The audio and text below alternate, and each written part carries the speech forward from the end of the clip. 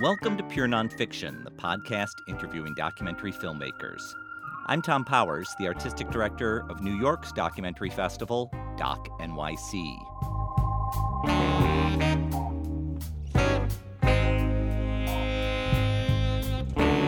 On this episode, I talked to activist Joshua Wong. He's the subject of the Netflix documentary, Joshua, Teenager versus Superpower. At the age of 14, Joshua started protesting moves by the Chinese government to exert more control over his city of Hong Kong. Before I involved in politics, I'm just a normal student, a normal kid. I went to school, put effort in my study, but those days are now gone. Instead of just focusing on GPA, why don't try to care about the city that we live and the city that we love? The history goes back to 1997, when Joshua was only 1 year old. That year, Hong Kong changed its status from a British colony to join the People's Republic of China. As part of the transition, Hong Kong kept its own laws, including freedoms of press and assembly. The slogan in China was, "One country, two systems." But that philosophy has repeatedly been tested as leaders in Beijing try to inject more of their system. In 2011, China moved to impose its national education curriculum into Hong Kong schools. That was the move that sparked Joshua and his friends to form a protest group called Scholarism. I founded Scholarism while I'm 14 years old. What we hope to do is just demand for freedom of mind and freedom of speech to show our disagreement to brainwashing education. In Joshua, Teenager versus Superpower, we watch as their small grassroots effort grows into a massive act of civil disobedience. In 2014, thousands of protesters conducted a street occupation known as the Umbrella Movement that resulted in a violent backlash from the police. The movement called for greater democracy in choosing Hong Kong's leaders instead of having them picked in Beijing. The future of Hong Kong should be decided by Hong Kongers instead of the Chinese government. Joshua's prominence has caused him to be physically attacked and persecuted. This year, he spent 2 months in prison for charges dating back to the 2014 protests. He was released last month, just as a new wave of Hong Kong protests were taking place, with over 1 million people in the streets. My meeting with him took place 2 years ago at the Sundance Film Festival, when Joshua, Teenager versus Superpower had its premiere. He was joined by the film's American director, Joe Piscatella. They are a surprise pairing in a way. Piscatella has a background writing animated cartoons, including the Disney movie Underdog. But he's since focused on real-life underdogs.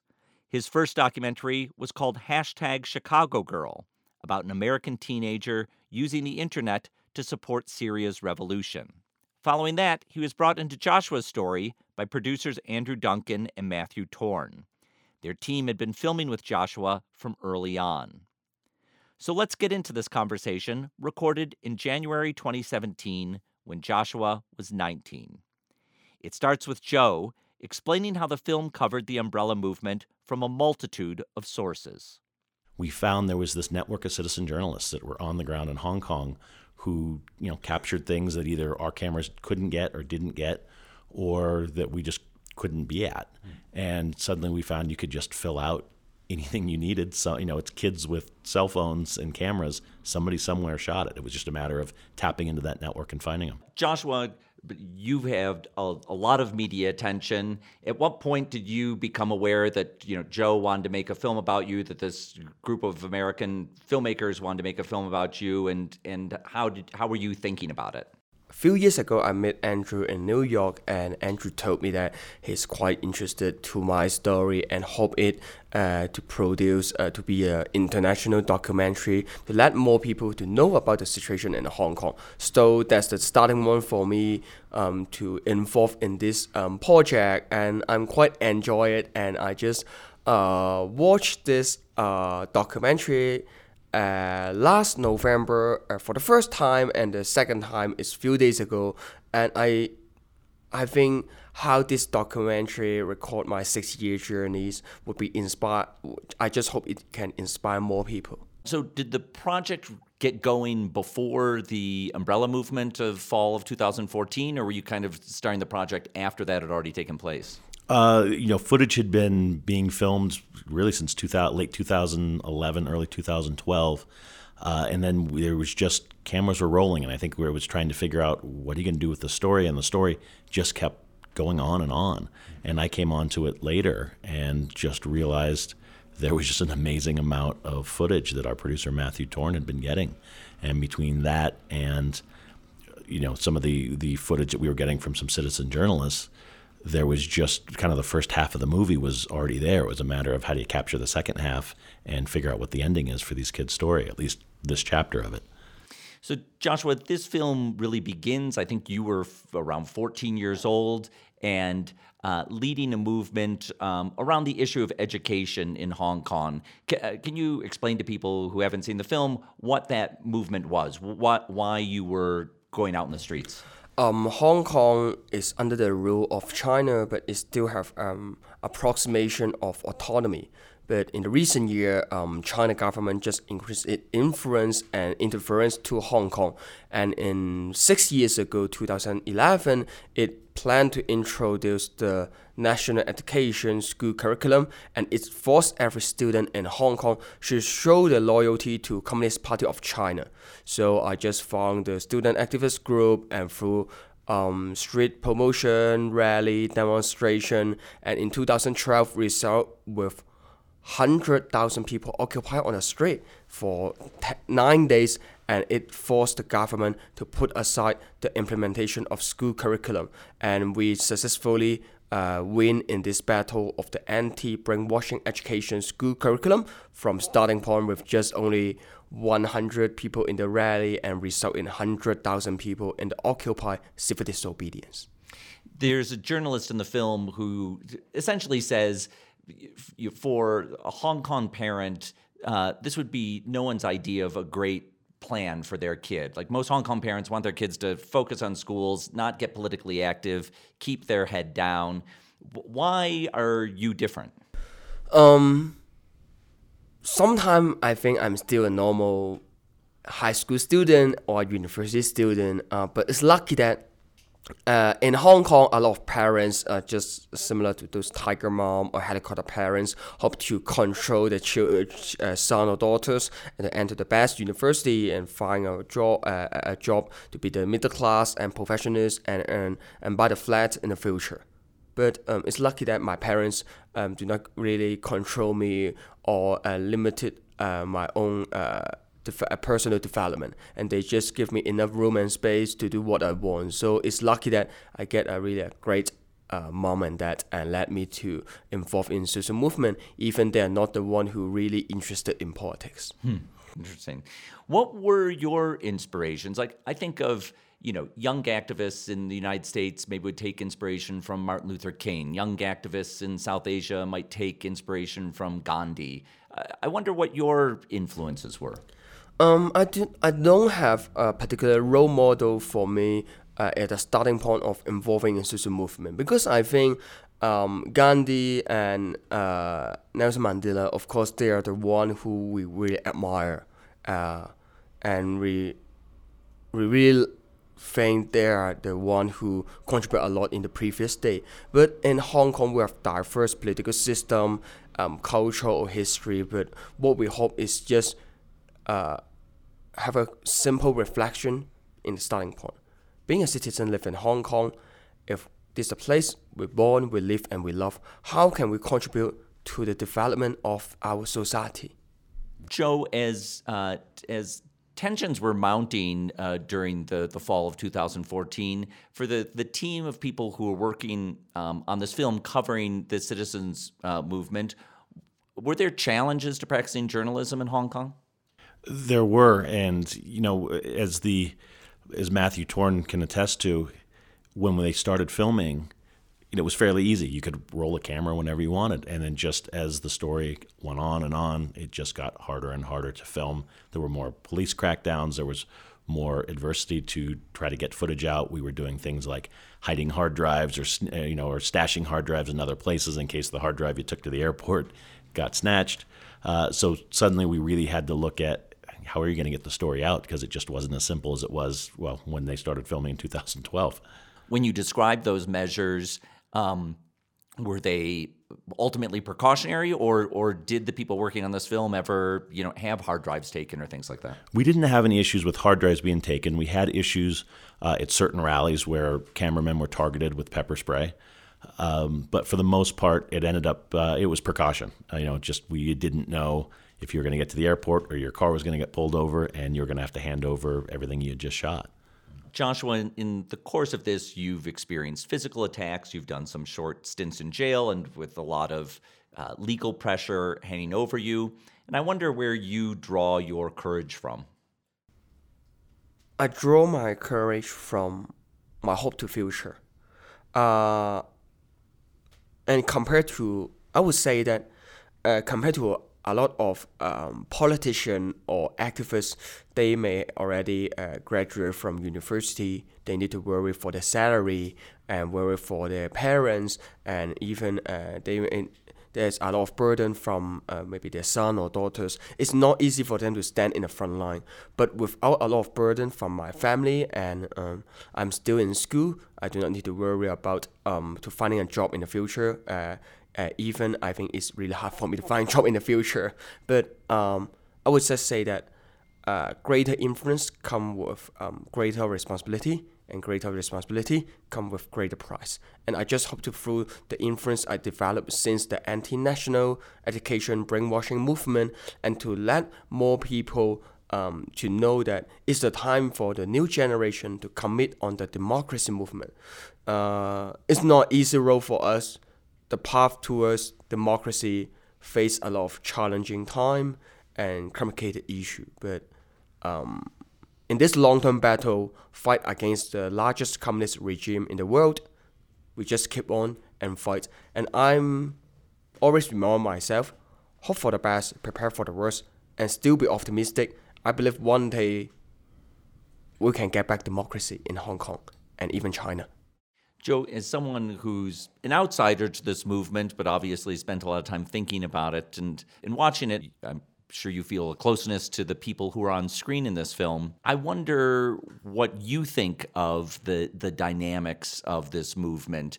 It strikes me that the last film you made, Chicago Girl, it captures a kind of hopeful time in the Arab Spring in Syria. And in years since then, that's become more darker and darker. And so I wonder, as you watch this movement progress, what your hopes, fears for it were. My hopes, obviously, are that Joshua and all of his friends get to achieve what they set out to achieve, and that everybody in Hong Kong gets that freedom and democracy that they have fought so hard for. My fears are that it's getting worse. I mean, even since we've stopped rolling cameras, Nathan, who you meet in the film, who is elected to the Legislative Council at the end, is now under enormous pressure. I mean, the government is suing him. They're trying to bankrupt him. They're trying to force him out of office. Joshua, a couple of weeks ago, along with Nathan, were in the Taipei airport, and they were attacked. They were attacked a second time coming into the Hong Kong airport. I mean, these are areas that are supposed to have high security, and they're not. And just looking at the tactics that are being used, they're more brazen than they were a year ago or 18 months ago. That's my fear, is that, China's not going to stop on this. And you've got these kids who I've grown very attached to, and you just want what's best for them, because I have such admiration and such respect for, the way that they have stood up and raised their hand and said what's going on isn't okay. Joshua, we watch in the film the Umbrella movement and the Occupy movement, where you and your fellow protesters for several months were occupying a portion of Hong Kong. And ultimately it comes to an end and people are cleared out. And I wonder, with perspective, what you think were the positive things that came out of that movement, and what were the disappointments? The disappointment is clearly to let people know that we have committed in the movement for 79 days, occupy on the street, but we still can't reach political reform. Until this moment, the chief executive election is only allowing 1,200 pro-Beijing elites or tycoons to vote, and usually it will even be the one bank, one vote, and those banks are the pro-China bank. So in the umbrella movement, we can't reach the goal of political reform and universal suffrage. But with the new generation political awareness and the international community support, I think it's also the things that we gain positively after the movement. And just like after the umbrella movement, how the international community still keep the eyes in Hong Kong and show their strongly support to Hong Kong, and especially in Hong Kong, the press freedom is continually eroded by China. Most of the newspaper in Hong Kong is already standing in the side of Beijing, so it's necessary to get the international media to support us. And besides, I would say that with the new generation political awareness, we create a miracle in last year's September election. Nathan Law, who is the umbrella movement student leader, is still a 23 years old university student, and he's successfully being elected to be the legislative council member, and is the youngest lawmaker in Hong Kong history. I believe before the umbrella movement, no one will believe a university student can become a legislator. But with the spirit of umbrella movement, and we just bring our voice and our courage from the street to the council, from the civil society to the institution, and it done, and we reached the goal in last year, September. Joe, as you've talked to other journalists who covered this territory, I wondered, do people see this as something really localized to Hong Kong, or is some of this, spirit of a democracy movement, do they see it crossing over into other parts of China? I think the hope is that it will cross over into other parts of China. I mean, when I took on this story, yes, it was a local story, and it was something that was local just to Hong Kong, but my goal with it was, how do you make it a more universal story? How do you focus on these characters? How do you get people to get behind something this big? I mean, it's something I found, whether my last film or this film, is it's very hard to get people to pay attention to a particular issue. But if I can get them to care about somebody like Joshua, then they're going to pay attention to the issue at hand. Joshua, I wonder how you see it. You talk about China being one country, two systems. Your efforts in the film are really focused on Hong Kong. How much do you see that movement crossing over into the rest of China? Hong Kong is the gateway and a first step for democratization in China, because Hong Kong is already the best place, having the highest priority to reach to democracy, human rights, and freedom. So if we hope finally China can get democracy back, the first step is let Hong Kong get back democracy. So being one of the Hong Kong people and also living under the rule of China government, I think people in Hong Kong will bear a huge responsibility to get the first step for reach democratization under the rule of Communist Party of China. We happen to be speaking 2 days after Donald Trump's inauguration. There are a lot of concerns in this country about the future of democracy here and threats to free speech. And I wonder, if you think there are things to be learned from the events in this film that can be applied to America today. I think so. I mean, I think the film, for me, has taken on a secondary meaning even from since I finished it, just within the last couple of months. And I look at how Joshua has gone out and inspired an entire generation in his home. And I think that we could use some of that here. People who are just willing to stand up and look at what is going on in our own country and say, I don't think this is okay, and we need to figure out how to fix it. Joshua, I'm sure you've got your hands full just focused on the issues in your own country, but I wonder how the U.S. election looks to you. I've visited United States last November after the day of election, so it shocked a lot of people with the election result. And I would say that the lesson that can learn for people in U.S. or in different countries is if you hope the society get changed, don't just act as a passive citizen, vote and do nothing. If you hope society get changed, action, social movement is the way out to let people consolidate the civil society and create a miracle in the future. Joe, Joshua described seeing the film for the first time in November. What was it like for you to share the film with him? Did you have concerns about that experience? I did. Anytime you make a film about somebody, you're terrified that they're going to turn to you and say, that wasn't it, or that just didn't work for me. I wasn't in the room with Joshua when he watched it. One of our producers was with him and screened it for him.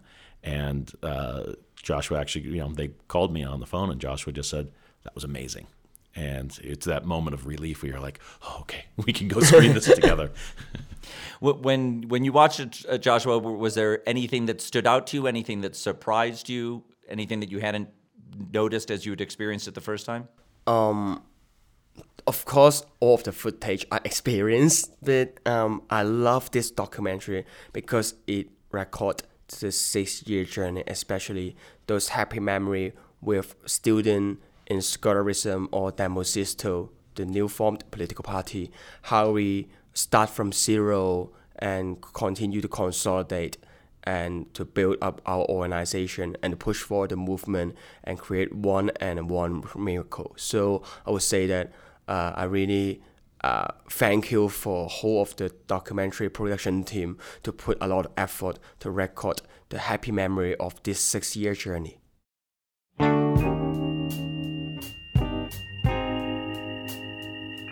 I want to thank Joshua Won and Joe Piscatella for speaking with me. Our conversation was recorded in January 2017 at the Sundance Film Festival. You can watch the documentary Joshua, Teenager vs. Superpower on Netflix. Thanks to our team, series producer Hannah Nordenswan, sound recordist Michael Scotti Jr., and web designer Cross Strategy. Our theme music is composed by Andre Williams. Our executive producer is Raphael Nehausen. You can follow us on Twitter, Instagram, or Facebook at Pure Nonfiction. I'm Tom Powers. You can follow me on Twitter at THOM Powers. You can read our show notes, learn about live events, and sign up for our newsletter at purenonfiction.net.